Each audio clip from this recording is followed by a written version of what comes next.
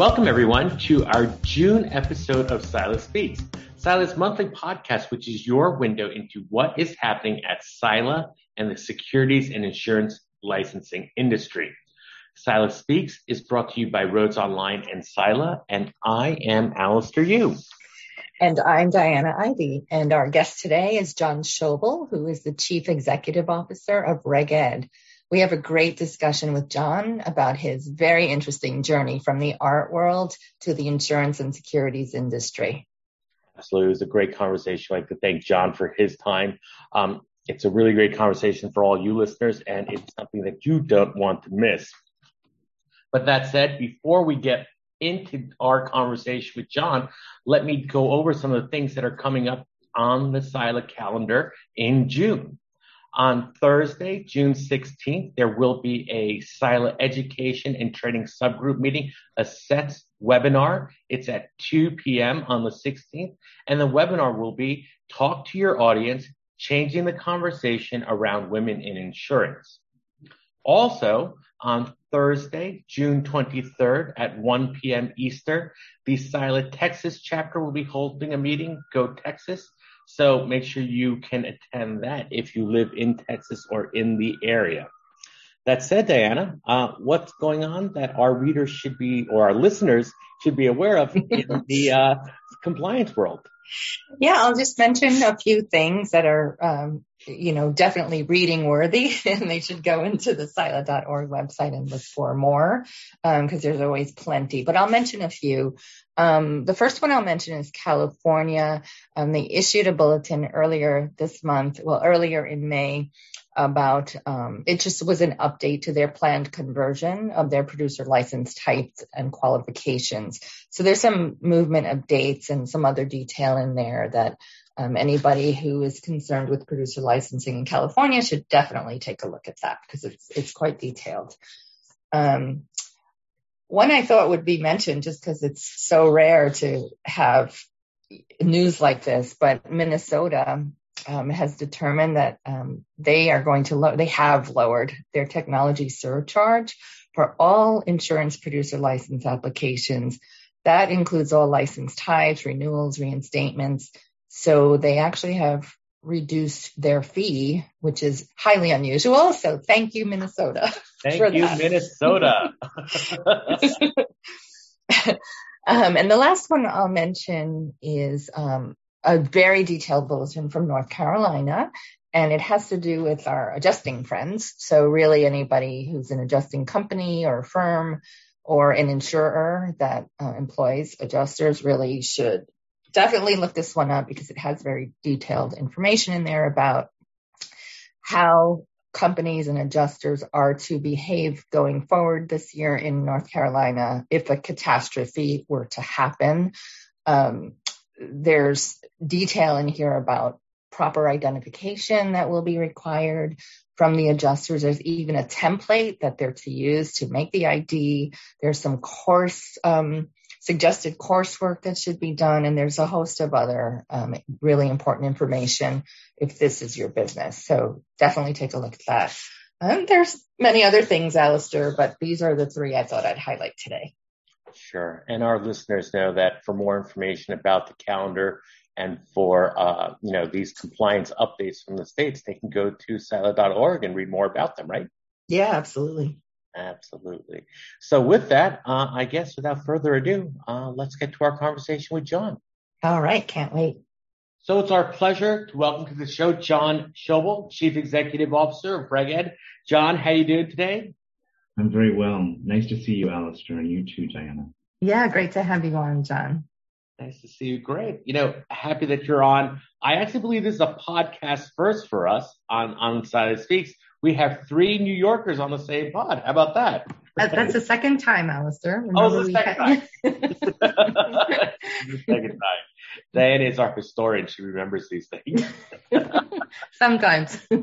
But what I do believe, and not to ruin it, it is the first time that we have 2 participants or two people that went to the same university. And I believe, John, that you and Diana are both NYU alum. Shout out, Go Violets. Yes. We say all the time, isn't it? We're such a kind of school. Yeah, good times. was the anti-school, right, Diana? It was anti-college when I went there. It was totally not the college experience. I mean, at least for me, right? I was a commuter. Did you commute, John, or did you? I didn't, but it was very close to home. I grew up in Maplewood, New Jersey, not too far outside of the city.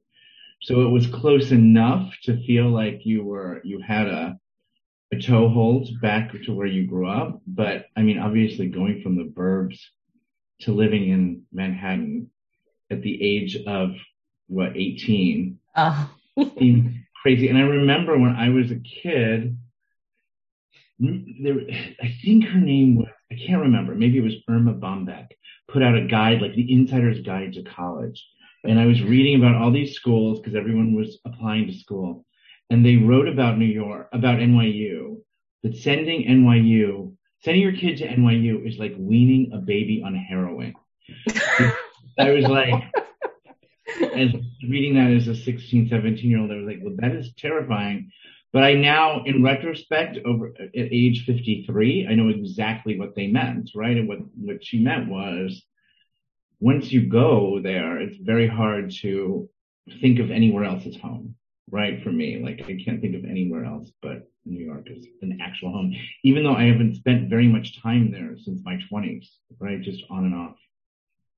Yeah, because of work. NYU was commuter experience for me. So because New York City was my home, so I just felt like I never left home. So until I actually moved out of the city, and although always continued to work in the city. So yes, quite an experience.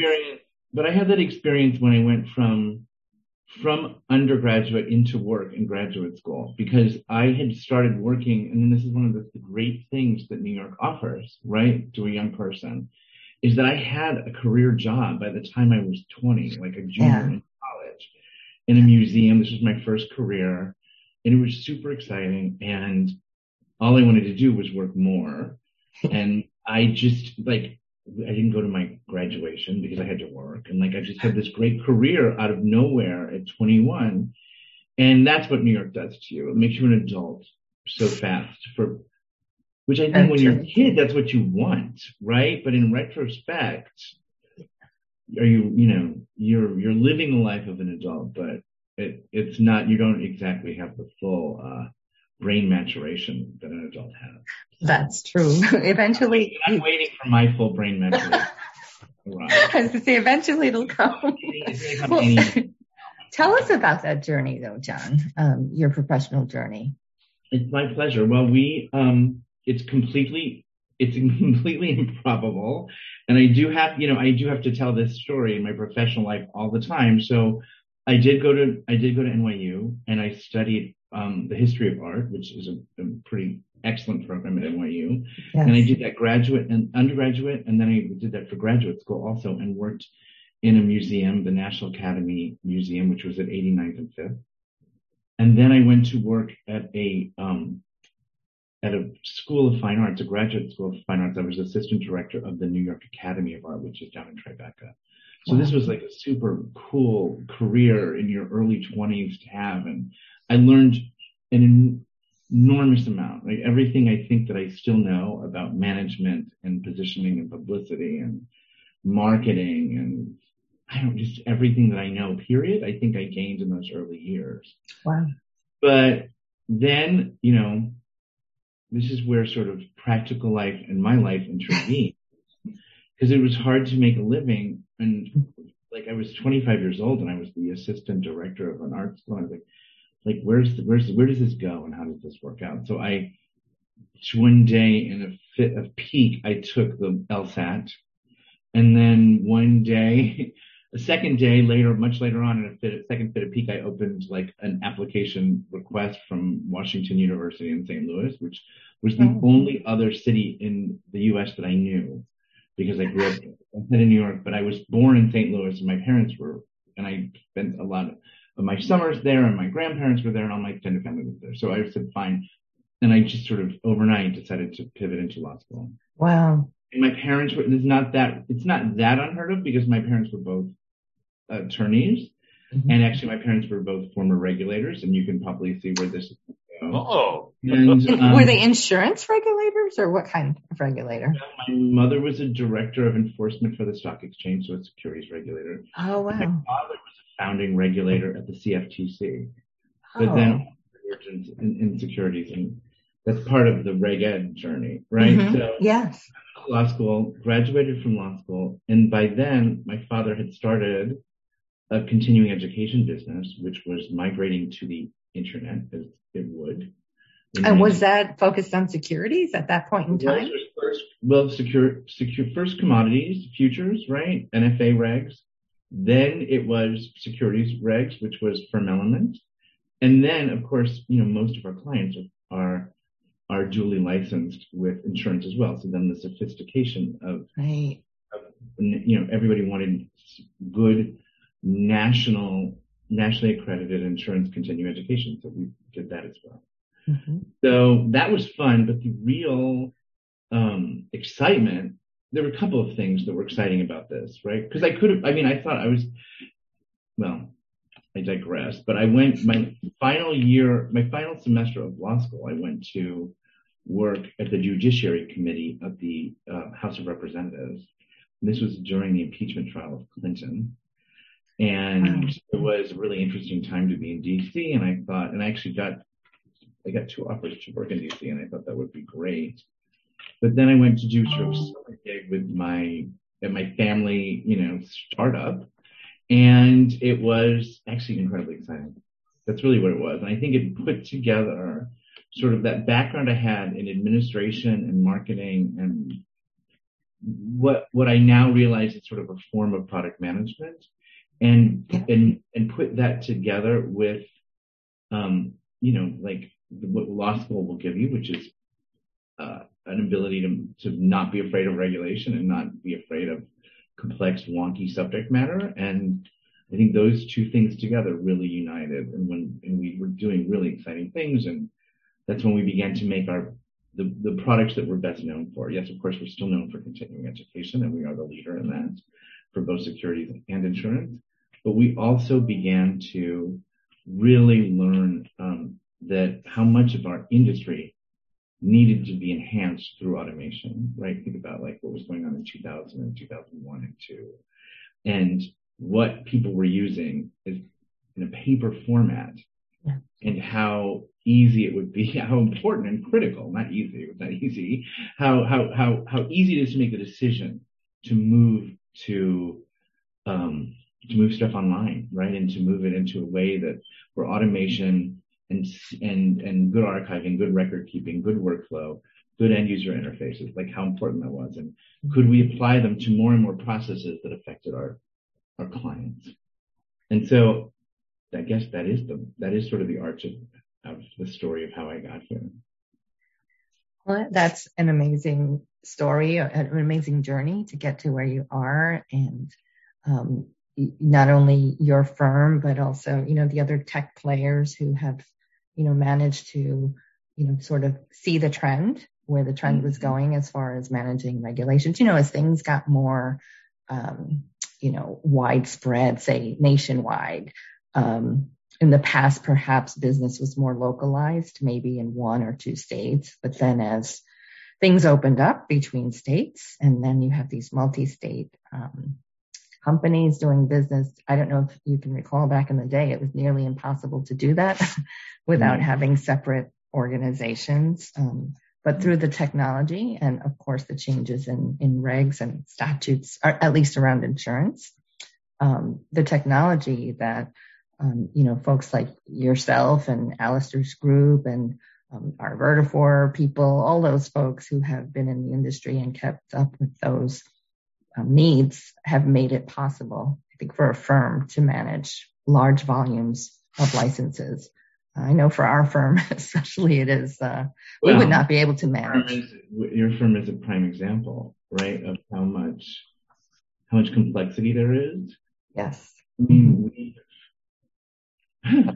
not only in the business. We've been working on this, on evolving software to manage these requirements for 20 years now, right? Yes. I met you 16 years ago and you'd already been a client of the product. And like, if you look at how much, intellectual capital we have put into solving a problem, and a problem that I feel like we have there's so much more to do, right? I mean, this is what inspires me. Yeah. I think it's also why groups like SILA are so critical to the work we are doing. I mean, you know this, and Allister, you certainly know this. The licensing function for particularly for these large firms, but for everyone, is non-competitive, right? You don't gain a competitive advantage by being licensed.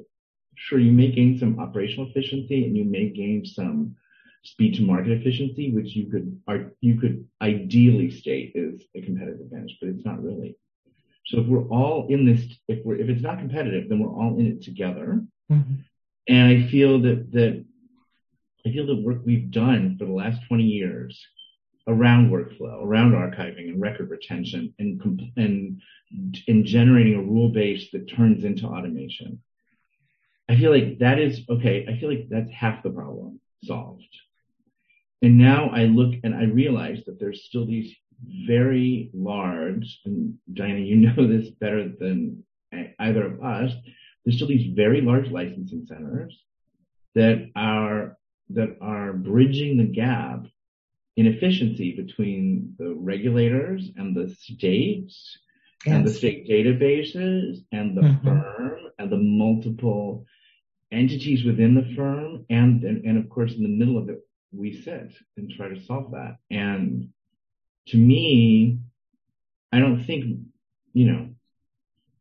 I'm often asked why I'm doing this at 23 years later, because that story that I just told you ended 20 years ago, right? Like, how can I still be doing this? And we've had a corporate owner, we've had 3 private equity owners since then. How can I still be doing the same work? And it's because the work is not done, and it won't be done until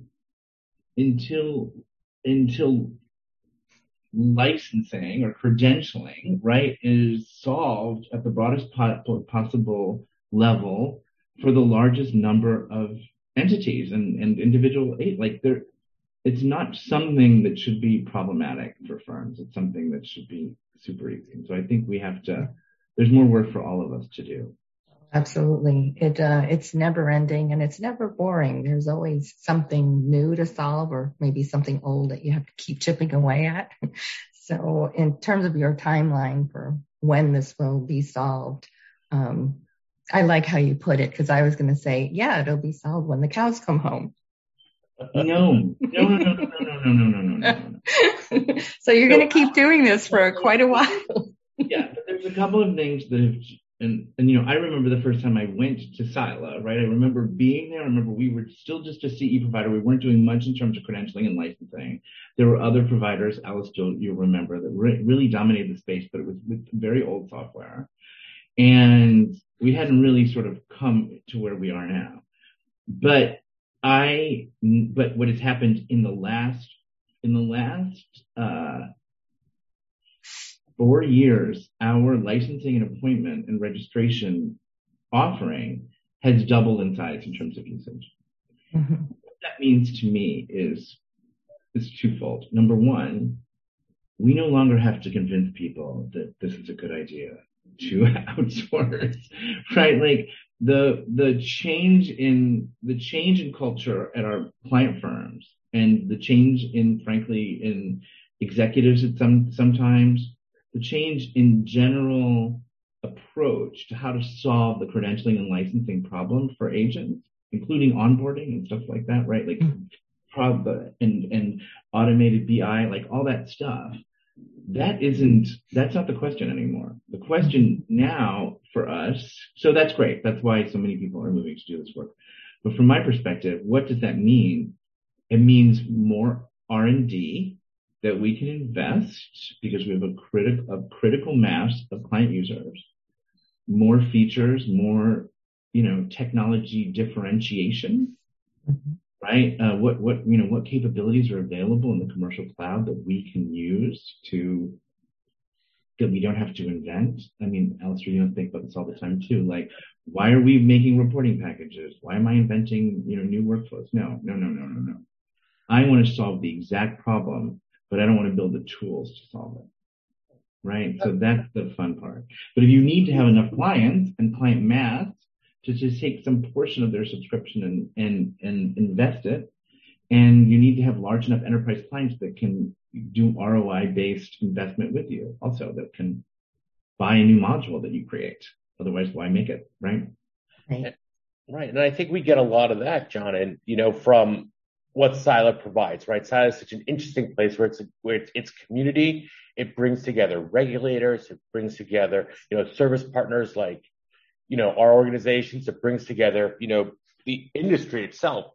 Really just talk and understand what the common issues are. How do we address those common issues? And then it brings an expectation of how a service provider, right, can really provide customizations or innovations. Innovation is a better word than customization. Exactly. You're right. Innovations to the space, right? To make the industry run more efficiently, right? And I think there's that industry expectation as well, that why can't we have better tools, right? We're not at the paper and pencil stage anymore, right? Why aren't there automations and innovations and ways that we can drive efficiency? It's out there in the market. Why can't they be applied here, right? And I think just being able to be in this environment, in this community where open and frank discussions can happen, things get, bandied about, and results can be provided, really provides the value of where I see Sila being to all its participants. Yeah, I wonder, John, what value, from your perspective, right? Sort of the converse of what Allister just said. Your firm and a couple of other vendor firms have a large presence as far as membership in Sila. So is that obviously there's an investment in that, right? Because everybody has to pay a membership. So what do you think the value of having? It's not just that, right? So it's not just we pay a membership, we serve on boards, right? Yes. We have multiple experts. RegED has 290 employees. We only do this, right? We're not some huge back office provider for insurance applications. We only do compliance, right? This is it. Compliance and licensing registration. So what we have to do is be really judicious about where we put our efforts. And Sila is our one of our most, if not our most, important event of the year. And it really almost doubles, from my perspective, as a secondary user conference or client advisory board. So Diana, that every time we have Sila, we always have a user conference the day before. It's the only way that we can get that critical mass of clients together. It's the only way that we can connect to them, is in that event. And we sorely missed it in the last 2 years. And we're although I think Sila and the industry as a whole has done a great job in creating alternative ways for us to get together, which we appreciate, and serving on those committees, whether it's we have a leader on the continuing education committee, we have someone on the regulatory committee. Like, those are really important. There's really important ways for us to both learn and to contribute, as Allister says, to the innovation that we can collectively do. But then the event itself, the Sila conference, is our most important event, right? And then the place that we can get our clients together, show them our roadmap, show them our innovation, our innovation arc. And Allister,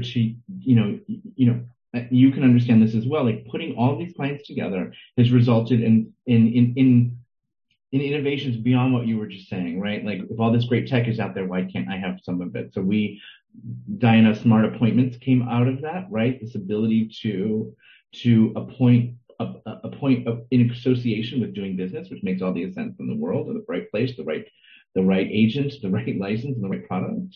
Out of the advisory boards that we met at Sila comes our smart terminations, which just came out 2 years ago, which makes sure that you don't have people sitting on your roster that don't need to be. Like, these are next gen automations that deliver huge ROI. Or the product that we do more than anything in the industry is our NIPR alerts, right? So the NIPR alert product, which makes sure that your clients are synced with the NIPR. All that comes out of Sila working groups, like not Sila sponsored, but in collaboration with Sila membership, and often presented, rolled out, and featured at the Silent Annual Conference. So you can't live without an association like this. Yeah, And do the work, absolutely. do meaningful work like we're doing without being able to get it, why build that stuff if nobody's going to use it, right? Like, don't bother. No, absolutely. Well, and you mentioned silo pivoting and, during this pandemic time and, finding a way to still reach out to members and provide, information and value. What was the impact, if any, on your business? Did you have to do a big pivot, or was it just easy to continue doing what you do? So that's a great question, which, is top of mind. I'm constantly asking anyone the same. So here's the thing. In the last few years, we had already begun to pivot into a hybrid model of work from home / work from anywhere and physical presence. So we'd already started that. And one of the reasons is, as you can imagine, we hire for expertise. So who do we hire? We love to hire, anyone with regulatory experience, this wonky ecosystem that we all float in, right? It attracts a certain type of people that seem to want to work in it for life. I think the three of us might be examples of that, right? But there's thousands more of us.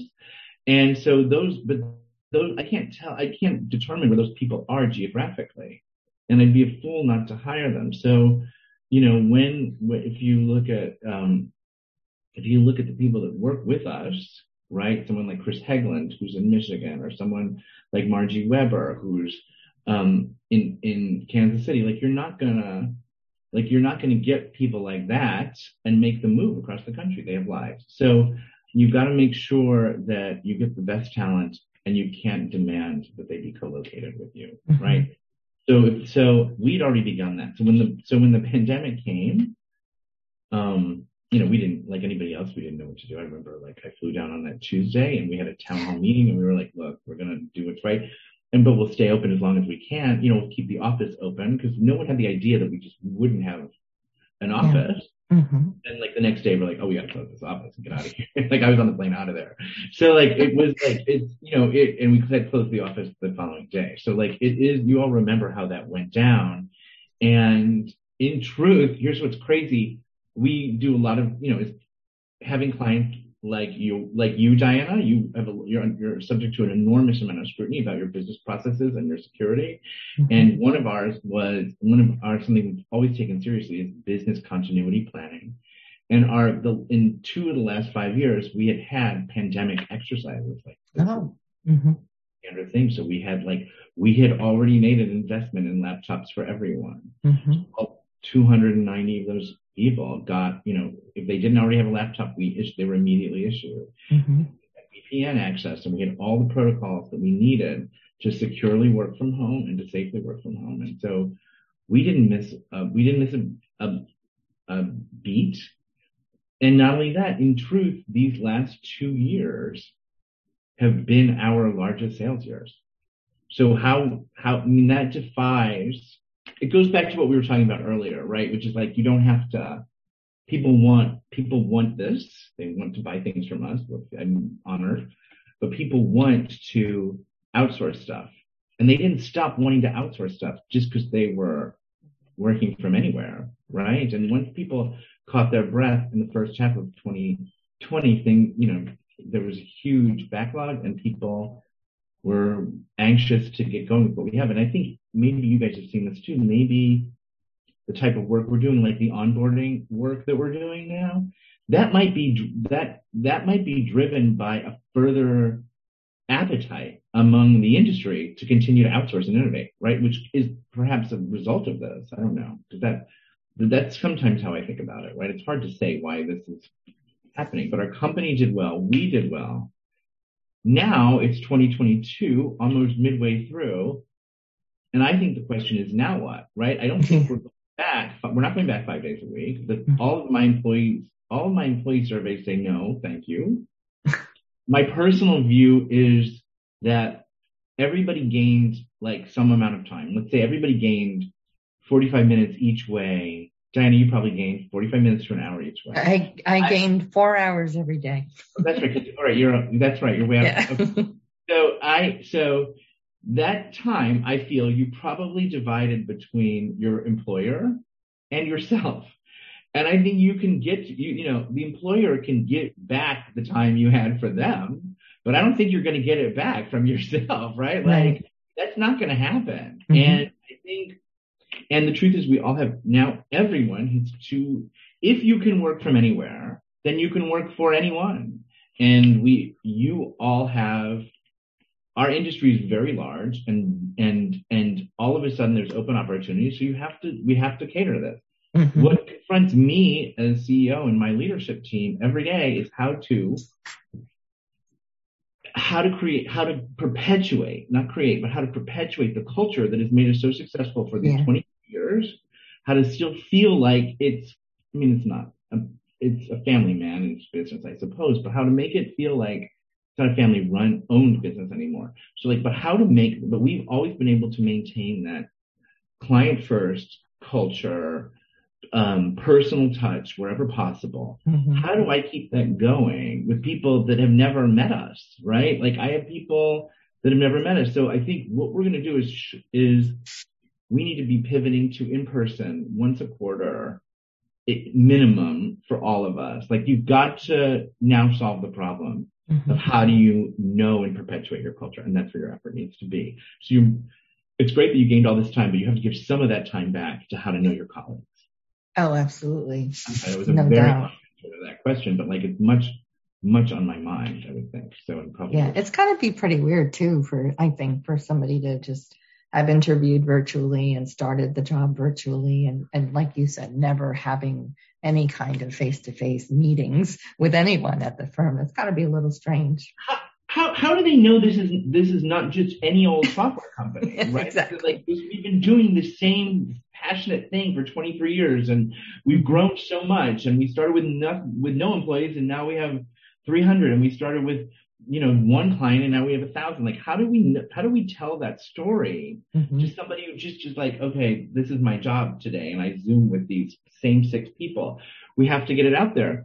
I think the other thing that we have started some things, by the way, we've started a much more rigorous onboarding process for our employees than we ever have had before. Right? Before it was like come in and learn and jump on some client calls and sit next to somebody smart who's been here for 100 years and you'll learn all this, right? But that's not how it is anymore. We've become much more formal about it.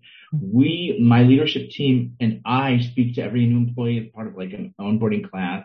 I try to explain to them like why we do this work, right? Because I think you two know this, but I don't know if everybody knows it. Sila tells this story, right? So, but the truth is we are working for the good guys. We are Allister and I, Diana, are working to make you a more effective good guy and to make we are trying to protect the investments of Main Street, right? Sure, there's a lot of wealthy investments we're protecting, and they deserve to be protected too.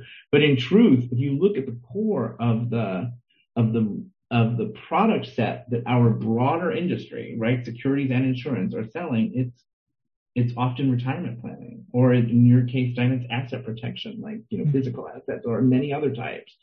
And I just feel that like that story needs to be told. Why are you doing this? You're doing this to protect people, and you're doing this in many cases to ferret out bad actors or bad actions or accidental actions, or protecting by providing continuing education, by ensuring credentialing is properly done, by ensuring that outside activities are monitored and the disciplinary actions are monitored, and even things like the nipper alerts, keeping that as real time as possible, right? And finding that needle in the haystack and allowing our clients to do more work by exception rather than report running is important work and has an end result that's really positive. So that's, I think, that's why you got to get to these people and explain why. I mean, we don't have to explain it to each other because it's obvious. But I think if this is your first job in our space, why is it's your cocktail conversation or your airplane conversation. Like, why is the work we do actually interesting? Yeah. It's And not important. because Colorado changed their CE law from 12 hours. That's not what's most interesting about the work we do. What is interesting about the work we do is what its end result can produce. Mm-hmm. Absolutely. There's a much bigger picture to this whole insurance industry compliance, gamut. Absolutely, John. Yeah, I love that you explained the why as well, because that is so important. And I think when people understand why they're doing what they're doing, what is the end goal? What does it matter what I do? It really makes a big difference. I think people become very invested in what they do. And I think it just makes for somebody to strive towards excellence. And we do the same thing, John, with new employees, we explain the whys. Why is this important? What does it mean? What does it ultimately translate to? So totally agree. Do you feel, I have one last question for you around your teams and the remote environment. Do you feel like collaboration, because in your field, Allister, you as well, with the technology folks, you always hear that, they like to collaborate and have meetings of the mind and all these brilliant ideas come out around the table in a room. Do you feel like anything of that sort has been lost at all with the remote environment, or is collaboration still, as strong as it would be if it was in person? I listen, I'm a little old school, right? So I do believe there's value to being in a room with people. I just do, right? Mm-hmm. Although certainly great collaboration can occur in this, via Zoom, right? And to be quite honest, if I had to do this over again, like if I had to do the last 10 years over again, I would have been an early adopter of Zoom, right? And ensure and save myself a lot of like Holiday Inns and like middle row seats and East Coast delays, right? Like that, I could like that. That would have been a great way. But that, as much as this technology has benefited us, aren't we like? I don't know that anything great is invented on Zoom, right? Like, right. Diana, to answer your question, to do the great work that we do, to make the best innovation, you need to be in a room with your colleagues and in a room with your clients. Yes. Right? Like if you think of the number of hours that we've spent, Diana, with you and Danny in a room, and that is what's resulted in great innovation. It's not a Zoom check-in every month to make sure that your account is running smoothly. That's maintenance. Right. I think it was amazing for maintenance, but I think we've run on a lot of fumes over the last 2 years and 2 months. But I think now, not fumes, we've run on a lot of gas in the tank, right? Like we already knew how to collaborate. We were already together. We already had a head start on collaboration this way. However, we have to get back to some level of in-person. We're redoing our offices in Raleigh, North Carolina. And frankly, we don't need as much space because we don't need a queue for everybody, but the focus also is to make sure that we have collaborative meeting experience. Right. What we need. Right. People want to come in for 2 days and have once a month and have meetings with their team. Mm-hmm. We are driving it from the top down. We need more cross-disciplinary teams because everyone wants to meet with their team because of the people they talk to every day on Zoom. But really what we need to do is how do we talk to somebody else who isn't on your team? Yeah. So I think you have to create a little more opportunity for random interactions. Yeah. Because you all know this Zoom is incredibly efficient, but it's very transactional. Yes. I like to think of it as structured, John. It's structured time. Always like to me, not all, but many of my meetings, and I always question whether it's my role or whether, why is it? But it's sort of like it's often checklist and follow up and status reporting. Right. And that's a great way to sort of run a business, but it's not a great way to continue to invent things. Mm-hmm. So I always prided myself on being the chief innovation officer for the firm, and I want to keep that role. And therefore, it is incumbent upon me. But I also have so many great, talented people that like Ethan Floyd, and Christy and Jake, like people that are very involved in SILA, actually listen to the clients to find out what it is that we need to do. And we need to do more of that. And then we need to continue to translate it in that virtuous circle of idea for efficiency into product and deployment into client, right? Like that's it's a recipe for success. It's a recipe for client satisfaction, and it's a recipe for continued purpose in the work we do. Absolutely. John, we've taken a lot of your time. We really thank you. But before we let you go, we have one final question that we always ask all of our guests, which is, looking back on your career, looking back on the road that you've been on, John, what advice would you give to your younger self? Just starting out in your career. Just starting out. I'm going to give my advice to my youngest self, which is to keep an open mind, right? So I mean, when I mapped out my early career for you, but I believed that I could only do one kind of thing, right? And it wasn't software and it wasn't regulatory. And later in life, I learned that not to be true. So I think I was so specific in my learning, and don't get me wrong, it benefited me greatly, right? Like I'm really happy. Studying something like the history of art makes one into a critical thinker. It gives one language and writing skills that you might not have before. And certainly law school refines that. But just learn as much as you can. And don't think that something like insurance, I don't know that there's a 17-year-old out there that thinks like, I am going into insurance. Right? Like that is some sexy cocktail talk. But in truth, like that's such a myopic way to look at it. So expand your horizons, learn everything you can about everything you can, read every section of the New York Times, not just the tech and arts, right? So like just be very open, and I think that's what I would give to everyone. And the truth is this, like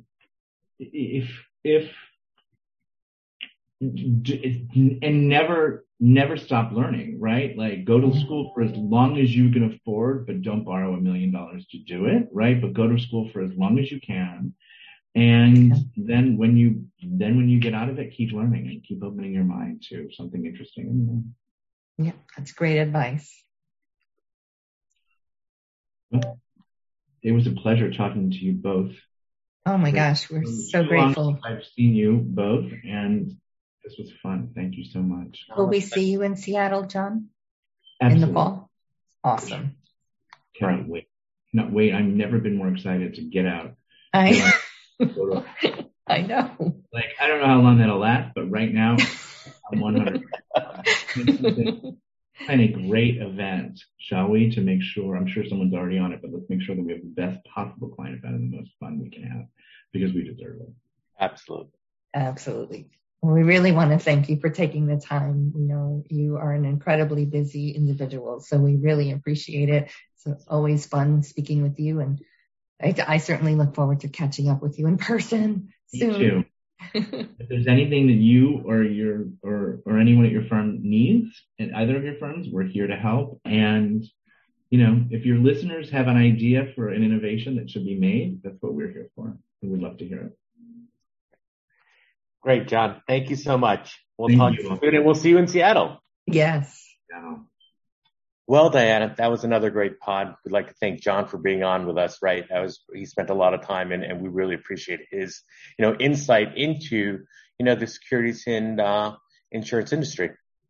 Yeah, absolutely. Such an insightful and interesting journey that he's had, and we're certainly grateful that he took the time to share that with us. And we look forward to perhaps seeing him at the next SILA conference. That's right. And for all of you, we hope you enjoyed it. If you guys have any questions for us, please reach out. Our email is silaspeaks@sila.org. Don't forget to follow us on Twitter at @silaspeaks. Yes, and thank you all for listening. We hope everybody is well and staying safe. And we hope to see you all very soon. The materials in this podcast are intended to provide a general overview of the issues contained herein and are not intended, nor should they be construed, to provide specific legal or regulatory guidance or advice. If you have any questions or issues of a specific nature, you should consult with appropriate legal or regulatory counsel to review the specific circumstances involved. The information or opinions communicated in this podcast are not necessarily opinions of SILA and the SILA Foundation.